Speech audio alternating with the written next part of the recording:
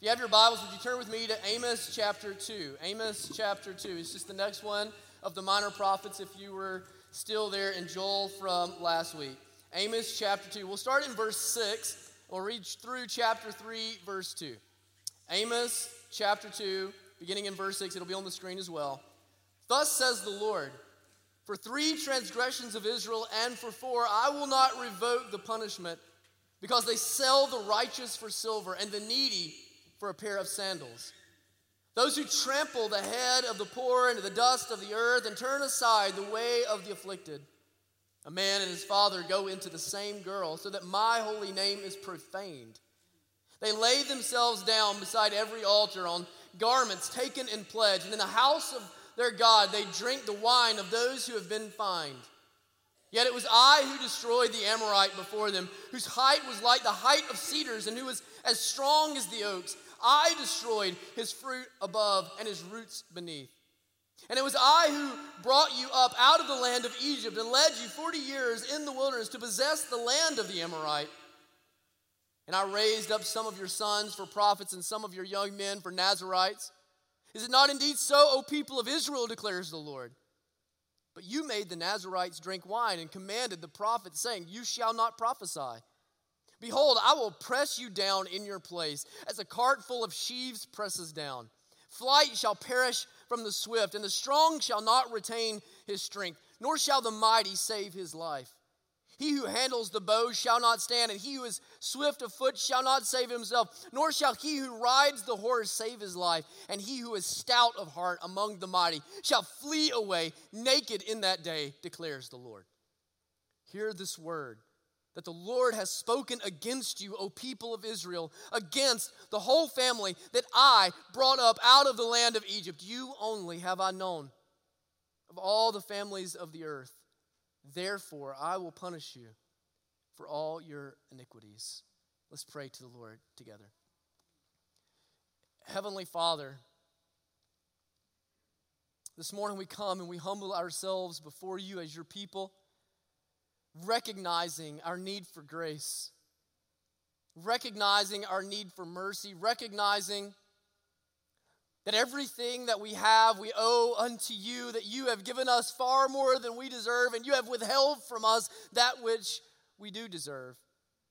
And so, Father, I pray that you would renew in us a passion for the name of Jesus, that our judgment has fallen upon Christ rather than having fallen upon us.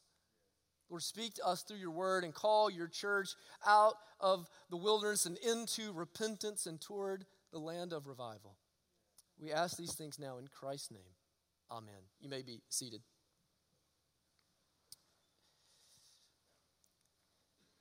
You know, it might surprise you to recognize, or maybe not over the last few weeks, that Jesus saved some of his hardest and most difficult words for those who are within his church, but who from within his church dilute and distort his church.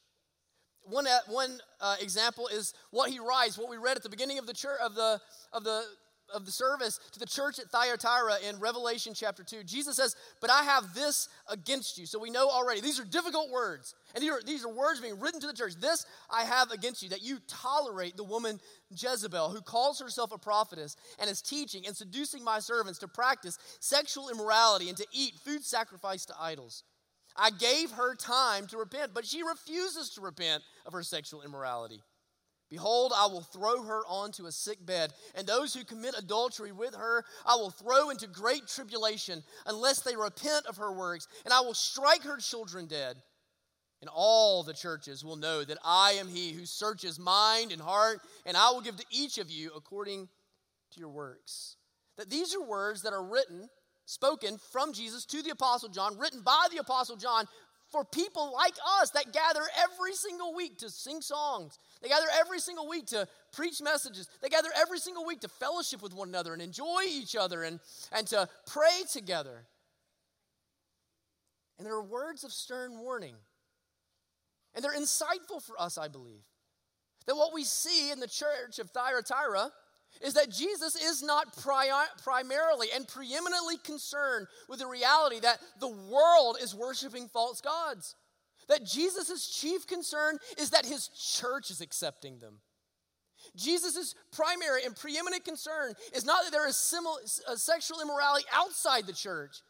It's that there is sexual immorality inside the church. That Jesus' preeminent concern is not that outside the church they are blown around by every wind of doctrine to and fro, but that inside the church, his people that are called by his name are blown to and fro by every wind of doctrine that comes around. That is, that his primary concern is not that those outside the church live as though they don't know him. His primary concern is that those who are within the church live as though they don't even know who he is. This is Amos's message to Israel. This is the main thrust of what Amos has.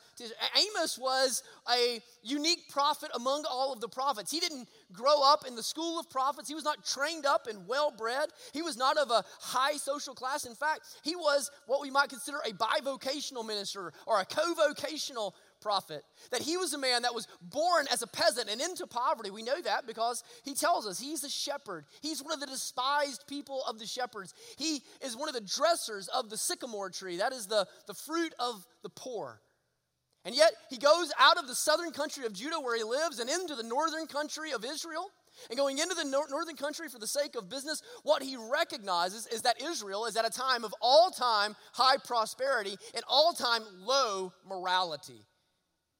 And it's in that moment that God begins to give him an oracle, that God begins to give him visions, that God gives him a message that he, though not raised in the school of prophets, though he, a peasant, must speak to the socially elite of Israel in the face and in spite of all of their wonderful prosperity. And it's a message that is that they do not look like the people of God. They do not look like those that have been adopted by God. They do not look like those that have been chosen by God. They do not look like they are living in accordance with the covenant. They look just like all of those that are outside the covenant. That is, the people of God look like the people who are not the people of God. They're unrecognizable to him. And I bet that we would all have to agree that that is a relevant word for us today, isn't it? That within the church, it's very common that we're indistinguishable from those that are outside the church apart from our religious activities. And so we see here how it is that we, as the church, as the people of God, as those inside the church, resemble the world that is outside the church. First, I want you to see that we live to get ahead. We live to get ahead. One day, there was a young CEO, and he approached Jesus, and he was a man that had attained everything that one could attain in this life. He had all the possessions that he could want. He had all the prominence that he could stand. He had all the popularity that he needed. He was a man of power and of influence. And he decided that what he wanted to do was to diversify his portfolio. And so he comes to Jesus having great wealth and having great possessions. And he asks Jesus an important question. He says, Jesus, how can I have immortality? I already have all the possessions. I already have all the influence. I already have all the popularity. How is it that I can have eternal life? How can I have immortality? And Jesus begins to quote to him the 10 Commandments. And the rich CEO, he says, no. Well, let me stop you right there. Since I was a child, you're going to be impressed, Jesus. Since I was a boy, I have kept all of those commandments. Obviously, I am immortal. And Jesus says, wait, there's one thing yet you lack. Go and sell all of your possessions, give them to the poor, and come and follow me. And the man was disappointed. And he went away sad because he had great wealth, the gospel writers tell us. That what the man wanted and what Jesus was getting to the point of is that the man wanted to keep everything that he had. He wanted to keep his life just like he wanted it. He wanted to keep his wealth just as he had it. And he just wanted to add Jesus to everything else that he had. He wanted to diversify, to complete his portfolio with the promises of Christ. That is, this young CEO didn't love Jesus. He loved what Jesus could do for him. That is, he didn't love Jesus. He loved himself. He just wanted to add Jesus to his life. When we come into the message of Amos, the message that Amos has for Israel, they're in a position just like that, except it's a bit the opposite. Here they are the covenant people of God. They are the ones who have God, who know God, who are in covenant with God, who have the promises of God and the goodness of God and the assurances of God and the blessings of God. They have the promised land, living there, dwelling there, in the land, flowing with milk and honey. And so what they say is, look, we already have God. We already have Yahweh. We already have all that he can provide for us. What we want is what everybody else has too. So they begin identifying their neighbors. That's why he keeps making a reference in chapter 2 where we read to the Amorites. They're wanting to be what the Amorites are too. They're wanting to add to their wealth and their prosperity in Yahweh, the God of the Amorites. And so he starts and he begins to go through in chapter 1 and chapter 2, and he names off all the neighbors of Israel. He names off Damascus and Gaza and Edom and Tyre and the Ammonites and Moab. These are the neighbors of Israel, and they're the enemies of Israel. And one by one, he says, 3 sins they have, but 4. 3 sins they have, but 4. 3 sins they have, but 4. And then when he comes to his people, the people that know him, the people that have been saved by him, the people that have been chosen by him, he comes to them and look what he says. Verse 6, thus says the Lord, for 3 transgressions of Israel and for 4. And the point is simple. You're supposed to be set apart. You're supposed to be different. You're supposed to be unlike your neighbors, except everything that I can say about Damascus, everything that I can say about Gaza, everything that I can say about Tyre, everything that I can say about Moab, I can say about you, my very own people. That is, the sin is not out there somewhere. The sin is in Israel. The sin is not outside the church. The sin is inside the church. The sexual immorality is not outside the church. The sexual immorality is inside the church. The Baal worship is not outside the church. The Baal worship is inside the church. Here they are trying to diversify their portfolio so that they can have more. And a major theme in the book of Amos is injustice. It's injustice. It's your treatment of your neighbor. It's your treatment of those like Amos, and you know God chose such a messenger for this purpose. Those who are of the lower class, those who are the lower rung, your response toward those who can do nothing for you. And the point is that you can look at how you treat other people and you can know a lot about your relationship with God. That here was Israel behaving and treating other people the way that the Moabites treat them and the way that the Gazites treat them and the way the Tyrians treat them. And yet they're supposed to carry the name of the Father. And we're like that. We take advantage of others so that we can get ahead. We take advantage of others so that we can get ahead. You see, among the people of God, what had happened is they had misinterpreted their adoption by him. And they had begun to believe that they had a sense of entitlement and they had an air of superiority.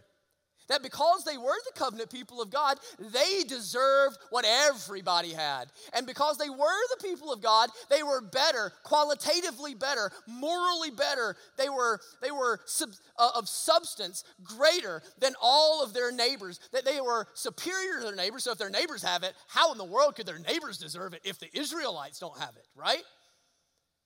And that's how they end up with the injustice. That's how they sell the righteous. They betray their neighbor. This brings into our mind Judas and Jesus, doesn't it? Sell the righteous for silver. They betray the needy for a pair of sandals. They trample the head of the poor into the dust of the earth. They turn aside the way of the afflicted. Their injustice toward others, their mistreatment of others, has to do with their misunderstanding of who they are of themselves. That is, they had adopted a value of self-importance and a priority of self-indulgence. And wherever a value of self-importance finds a priority of self-indulgence, injustice is surely to come. Think about the way we treat other people.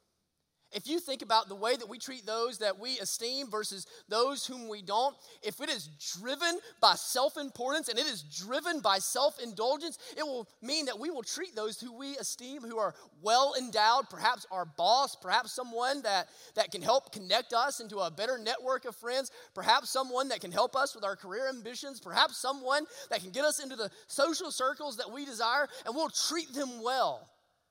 And then you think about someone like a cashier or a child or a customer service representative or a waitress or an employee or a homeless person, and we treat them poorly. Why? Because they can't help us have any of those things. And so the reason that we treat people well and the reason that we treat people poorly are driven by the same motive, that we want to get ahead. And so if you can help me get ahead, then I will treat you well because you're a means to my end. And if you can't help me get ahead, then I will treat you poorly because I have no accountability for you and I have no need for you. And what Amos's point is that this is how people act and this is how people treat others when they don't know God.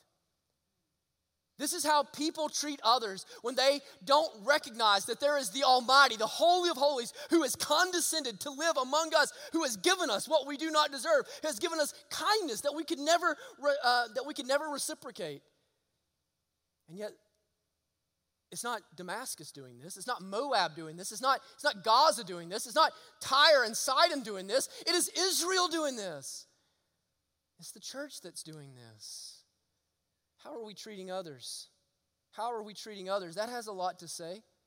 That has a lot to say with how we view our Lord. That has a lot to say how we understand who we are in Christ.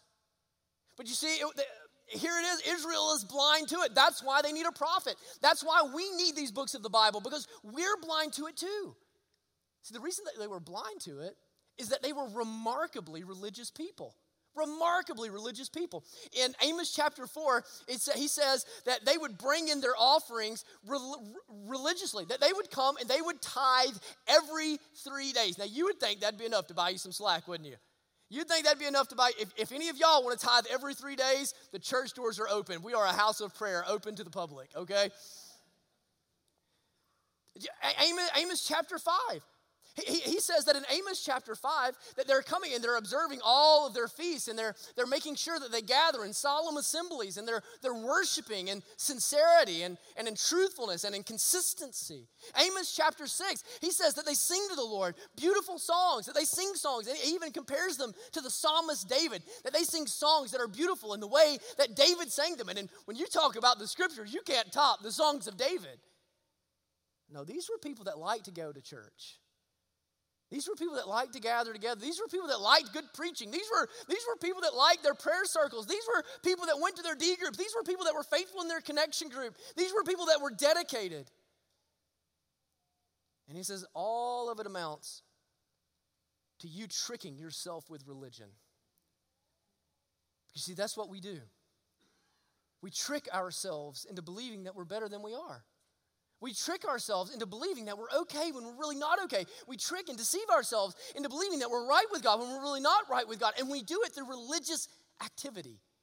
If you would have went to Thyatira, we all would have been impressed by them. We would have been shocked that Jesus would have had a rebuke for the church of Thyatira. Even Jesus, before he gets into the rebuke, acknowledges their faithfulness and acknowledges that their latter works are even greater than their first works. That what he sees in them is they're going to the soup kitchens and they're caring for people and they're gathering as the church and they're teaching the scriptures and they're maintaining their relationship with their neighbors. And he says, but that's the only difference. That's the only difference in you and Jezebel. The only difference is that you go to church and she doesn't. The only difference is that you acknowledge my name and she doesn't. The only difference is that you sing songs to her and you preach sermons about me and you pray to me, and yet you go into the world and you go to your workplace and you go to your high school and you go to your college and you go into your home with your wife and your children and you treat them and act and respond in exactly the same way as all of those who worship Jezebel. That you are deceiving yourselves through your religious activity. See, that's how they were able to go. It says in verse 7, it says, a man and his father go into the same girl. The picture is a father and a son on their way to the altar of God, stopping by the temple of Baal, and both of them visiting the same temple prostitute.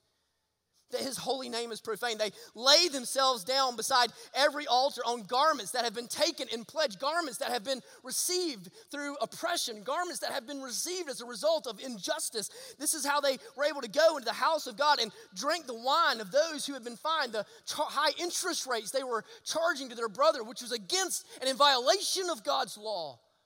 That they're able to keep going to the altar, and they're able to keep going to the church, and they're able to keep gathering in the temple, and they're able to keep making these offerings, because what they're ultimately doing is they're baptizing their hypocrisy in religious activity and baptizing their religious hypocrisy in religious language. In fact, what they're actually doing is they're seeking to re-engineer the faith altogether. They're seeking to refashion what God has taught and what the law of God has said, so that now it is in alignment with popular culture, so that now it can accept all of the treatments and the acknowledgments of the gods of their neighbor. They're bringing in and they're making that which was once an abomination to God acceptable to God. They're making that which was once a sin against God belonging to God. They're taking that which was the false worship of the other gods, and they're saying that now our faith can integrate them too, and they're synchronizing all of the religions in alignment with popular culture. And what they've actually done is they've refashioned God himself, so that God is not the Almighty. God is not Yahweh, who had made a covenant and delivered them from Egypt. Yahweh looks just like them. They've made a God in their own image, who will sign off on whatever it is they want to do and go wherever they want to go and be whoever they want to be and have whatever opinion they want to hold and hold to whatever doctrine they want to change. And he's a God that is open to evolving and changing and modernizing and progressing with the times. That is who they ultimately end up worshiping, is themselves. See, it's remarkable how often religious activity is camouflage for self-absorption.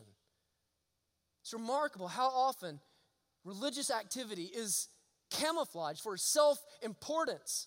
It's amazing how often throughout the history of Israel, throughout the history of the church, throughout the history of our lives, how often we take religious exercise and we use it to justify our own self-indulgence. See, that's what they were doing. Here they were, and what Amos wants them to recognize is that they're not nearly as sharp as they think they are. They're not nearly as clever or as enlightened as they believe themselves to be. They're tolerating Jezebel, but their tolerance is not a virtue. No, they're wanting to be in control of their lives. They're wanting to be in control of their faith. They're wanting to be in control of their values. They're wanting to be in control of the law of God. But by choosing to be in control, they are choosing against grace. And that's what we do. As we try to assert our authority, as we try to camouflage and baptize our hypocrisy, as we inside the church try to move and become more like those outside the church, what we ultimately do is we choose control over grace. You see, brothers and sisters, grace and control cannot coexist. Either you need God to do it all, or you can do it yourself. It can't be both. That's why Paul in Ephesians chapter 2 says that if you want to be saved, your salvation must be preceded by faith, in which you cede control of your life, and which you cede control of the direction of your life and the future of your life and the values of your life unto Christ alone, that you might be saved by grace through faith. See, that's how we ultimately come to look like the world. We misunderstand grace. You can say that chapter 3, verse 2 is kind of the summary of the whole book of Amos. It's the main theme of the book of Amos. He says in verse 1, "Hear this word that the Lord has spoken against you, O people of Israel, against the whole family that I brought up out of the land of Egypt." And you have to put yourself in the worldview of Israel to understand how shocking it would be for them to hear that their covenant God was saying that he was against them.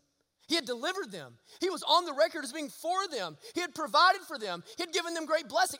As a matter of fact, here they are. Their churches are growing. Their coffers are full. The sanctuaries are full. It appears like God is blessing. And yet in the midst of this prosperity, in the midst of this religious activity, God comes to them and he says, "I am speaking against you." Verse 2, "You only have I known." Do you hear the heartbreak of God here? "You only have I known of all the families of the earth. Therefore I will punish you for all your iniquities." You see, what God is saying is that they misunderstood the nature of what their adoption and their salvation by him was.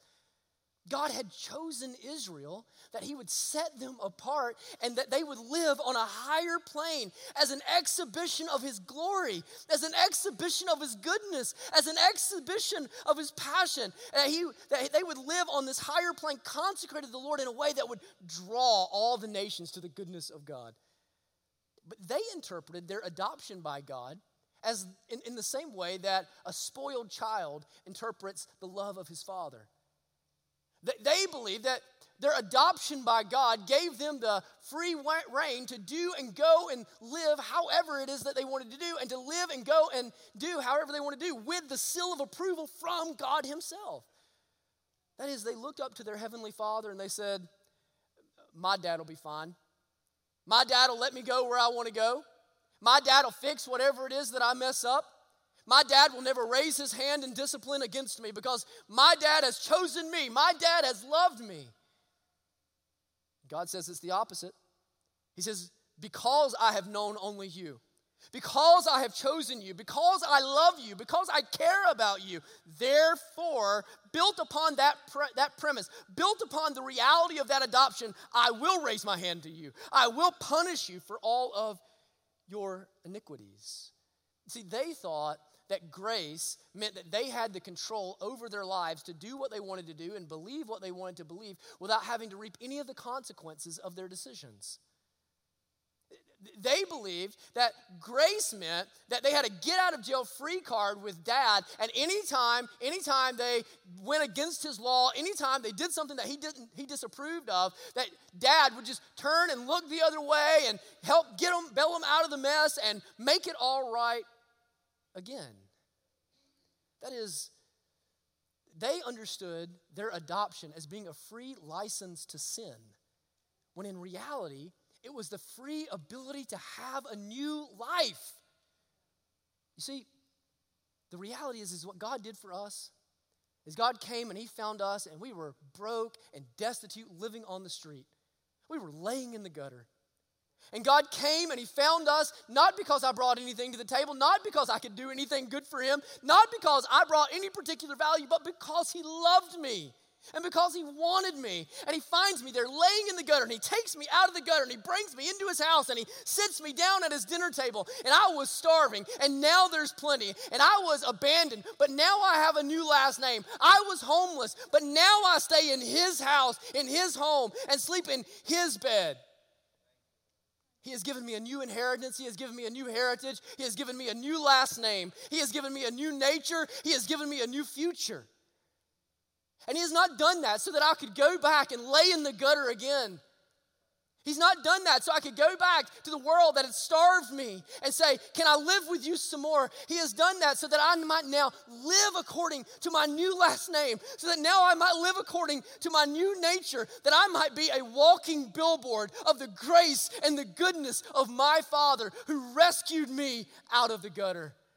What a spit in the face it is to be brought in off the street, adopted in the household of God, and then beg him to let you go back to the street. See, Amos's point to Israel, Jesus' point to Thyatira, God's message to us is that we have fundamentally misunderstood our adoption. We have fundamentally failed to appreciate what God has done for us. We have fundamentally misinterpreted and misunderstood grace so that we have sought to take advantage of it. And our taking advantage of others is only because we have begun by taking advantage of the grace of God himself. And so, he says, therefore I will punish you. Therefore I will punish you. You trample grace. You run out into the street.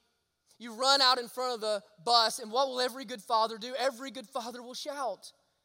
You try to drink poison, and every good father will intervene. You try to destroy your life, and every good father will do what it takes to get the attention of his children. And that's exactly what's happening in the book of Amos. If you look at Amos chapter 4, let's just read a short sample on what you see there. This is God talking to Israel. I gave you cleanness of teeth in all your cities. That is, I let you go hungry. There was no food in your teeth, and lack of bread in all your places. Yet you did not return to me, declares the Lord. I also withheld the rain from you. When there was yet 3 months to the harvest, I would send rain on one city and send no rain on another city. One field would have rain, and the field on which it did not rain would wither. So 2 or 3 cities would wander to another city to drink water and would not be satisfied. Yet you did not return to me, declares the Lord. I struck you with blight and mildew, your many gardens and your vineyards, your fig trees and your olive trees, the locust devoured, yet you did not return to me, declares the Lord. I sent among you a pestilence after the manner of Egypt. I killed your young men with the sword and carried away your horses, and I made the stench of your camp go into your nostrils, yet you did not return to me. I overthrew some of you as when God overthrew Sodom and Gomorrah, and you were as a brand plucked out of the burning, yet you did not return to me. God was doing whatever he could do. God was doing whatever we could experience. God was withholding every blessing that he had given to them, that he might get the attention of his children, that he might get the attention of his people. And yet 5 times, 1, 2, 3, 4, 5 times his people see the work of God, receive the discipline of God, receive the punishment of God, and their hearts are hardened toward him. They're obstinate. They're stiff-necked. They keep going in the way. Why? Because they want control, not grace. Not grace. The discipline of God isn't unloving. It's loving. It's grace.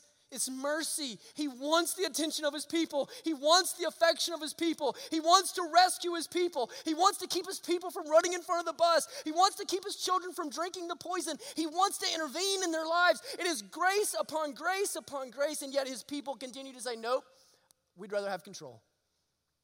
We'd rather do it our way. We'd rather continue going in our path. You see, God is a good father that has chosen us. And God will allow us to experience discipline through his intervention. But it is still dependent upon his children to respond to him. We have the responsibility to recognize and respond to the discipline of God, that we might be right with him, that we might be rescued from our discipline, that we might be renewed and rejuvenated in our relationship with him. That is, if we keep going, if we keep pressing on, then what we will ultimately do, we are trampling the grace that God has given to us. We are trampling the kindness and the mercy that he has offered to us. And we are, in essence, showing whether or not we are his children. A main theme for the minor prophets, a main theme for Amos, a main theme for Jesus in the 7 letters to the 7 churches is that the discipline of God and the judgment of God and the hardship of his people will reveal who are actually his people. Not everyone who is in ethnic Israel is in adopted Israel. And not everyone who gathers in the church is actually the church. Those who hear the warnings of God and receive the discipline of God but continue on in their way, what they show is that they were never adopted to begin with. They don't know God to himself. But those who receive the discipline of God, those who experience the consequences of God, those who see, they don't wag their fists and say, God, oh, how could you? Instead, they humble themselves before him. They get on their faces in repentance and they turn back. And what Amos is seeking among Israel is a remnant of those who will hear the voice of God, whose hearts will be turned back toward him, who will be identified and counted as true Israel. What Jesus is doing among Thyatira is the same, and what I believe the Spirit is doing among us is the same. This morning, when you look at your life, is it different? Is it markedly different than those who are outside the church? Is your standard of living, your commitment to Christ, your passion for the name of God, is it different than those outside the church? Is your materialism and your relationship with money and ambition, is it different than those outside the church? Is the treatment of your wife and the treatment of your children and the treatment of your husband and the treatment of your subordinates, is it superior to those that are outside the church? In your treatment of those who you can oppress, is it different than those outside of the church? Do you treat the cashier different than outside the church? Do you treat the waitress different than those outside the church? Go and talk to any restaurant and to ask them what their least favorite day to work is. And they'll tell you it's the Sunday and it's the church crowd as soon as they get out. What does that say, church? What does that say? It may say that we're not actually the church. It may say that we don't actually know God because that's how people treat people who don't know him. Oh, this morning, will you choose grace, not control? Will you choose grace, not control? You see, just like Israel here, just like we were long ago, we need to be raised up. We must be raised up. Ephesians chapter 2, verse 1 says that we are born dead in our trespasses and sins. That is, we're born and we're dead. We're corpses. We're physically alive, but we're spiritually dead. And we grow up, and what do we try to do? We do anything we can to feel alive. We run to sex and relationships. We run to popularity, and we just want to feel alive. We run to ambition and success and achievement because we just want to feel alive. We try to get better vacations and nicer homes and better cars because we just want to feel alive. We want to feel something, and it lasts for a bit. We run to drugs and to alcohol, and we try to self-medicate ourselves because we just want to feel alive. We just want to dull and numb the emptiness that's inside of us. But then when we meet Christ, we who once were children of wrath, but God intervenes in our life, and He raises us in the resurrection of Christ that we might now walk in newness of life with Him, as John so beautifully and eloquently stated from the baptistry. That we are raised out of those waters to walk with a new nature in the Spirit of God, in the power of God, to the glory of God. That is, we're not dead anymore, y'all. We're not dead anymore. We don't need what the world has. We don't need to run to sex and relationships. We have Christ. We don't need to run to ambition and materialism. We have Christ. We don't need to run to self-medicating. We have Christ. We don't need to run to popularity and prominence. We don't need to run to the success of our motherhood in the eyes of the other. We have Christ. We have Christ. But when, like Israel, we begin to look at our neighbors and get jealous. When, like Israel, we begin to look at our neighbors and envy what they have and want what they have and long for what they have, even though we have Christ, God will allow us to taste the flavor of death once more. We may not know it fully, but He'll allow us to taste that sense of death, that sense of despair, that sense of dismay that we once knew when we were homeless, laying in the gutter. So He's coming against Israel. And God, quite frankly, is going to flatten Israel. He's going to flatten Israel so there will never again be a northern kingdom. Oh, but there will one day be another Israel. Listen to the later part of the message. Remember, now and later. Now is judgment. Now is the discipline of God. Now are the hard words of God. But later a restoration is coming. Later a redemption is coming. Later a renewal is coming. There is hope. This is found in Amos chapter 9. In that day. Remember, we said that is... I'm so sorry about that. That is indicative of the day of the Lord. That day I will raise up the booth of David that is fallen and repair its breaches and raise up its ruins and rebuild it as in the days of old. That they may possess the remnant of Edom and all the nations who are called by my name, declares the Lord who does this. Behold, the days are coming, declares the Lord, when the plowman shall overtake the reaper and the treader of grapes, him who sows the seed. The mountain shall drip sweet wine and the hills shall flow with it. I will restore the fortunes of my people Israel, and they shall rebuild the ruined cities and inhabit them. They shall plant vineyards and drink their wine, and they shall make gardens and eat their fruit. I will plant them on their land, and they shall never again be uprooted out of the land that I have given to them. What does he say? He says, I'm going to raise them up. Well, for all of us who know Christ, what is that? Friends, that is resurrection language, isn't it? That is resurrection language. That God is going to come against His people, and God is going to allow His people to taste the hardness of His discipline. And they're going to be brought to ruins, and they're going to be flattened, but they will not stay there because David is coming back. The son of David is going to come, and he's going to assemble from the ashes, from the brokenness, from the ruins, a greater and a newer Israel. The judgment that is owed to them will be fallen upon the son of David. And he too, he's going to be raised up. He's going to be resurrected. And when he returns, guess what's going to happen? The days are coming when the plowman shall overcome the reaper. The treader of grape sows the seeds. The mountain shall drip sweet wine. In other words, why were they unjust? Why were they wanting what the neighbors had?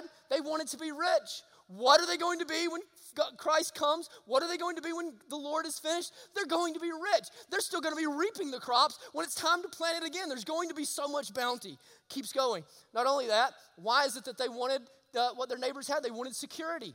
They wanted security. This is a great need for humanity. He says, I will restore the fortunes of my people, and they shall rebuild the ruined cities and inhabit them. They shall plant vineyards and drink their wine. They shall make gardens. They're going to enjoy. Right now, they can't fully enjoy. Verse 15, I will plant them on their land, and they shall never again be taken up. You read the Old Testament, and always it's the land. Always it's the land. The land is here, and the land is there. The land is theirs, and the land is not. They're in the land. They're exiled out of the land. They enjoy the land. They're cursing the land. It's always the land. It's insecure. It's not lasting, except one day Christ is going to return, and there's going to be a greater Israel that's going to be assembled from among the nations, that ruins that are going to be raised up as Christ has been raised up, and then they're going to be brought into a new heavens and a new earth, and you will not be plucked from it. There will be security.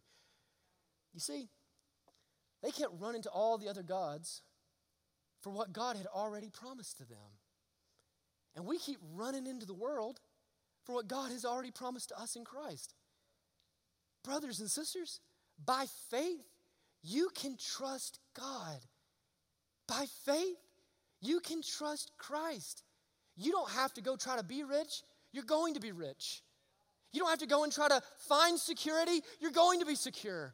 You don't have to try to go and find achievement. You're going to be exalted in the house of the Lord forever. Today, you can rest. You can rejoice.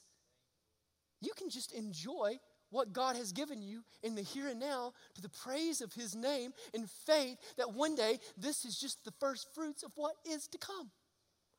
Oh, brothers and sisters, let's not look to our neighbors. Let's not look to all the other kids at school. Let's not look at all the other people we work with. Let's not look at all the other toys and the attainments that they have. Let's look on a higher plane. Let's look to Christ. Let's look to Christ who has raised us up. Let me pray for us this morning. Thank you for watching or listening to one of our sermons. We would love to have the opportunity to connect with you one-on-one. We are not a perfect church, but we are a joyful church, and we want to help you increase your joy in Christ. We would love for you to come and worship with us one day soon. You'll be able to find information about our worship services, about who we are, what we believe, what we do, and what we're hoping to accomplish on our website at ironcity.org. And we would invite you to go and to check out all the information there. We look forward to seeing you soon.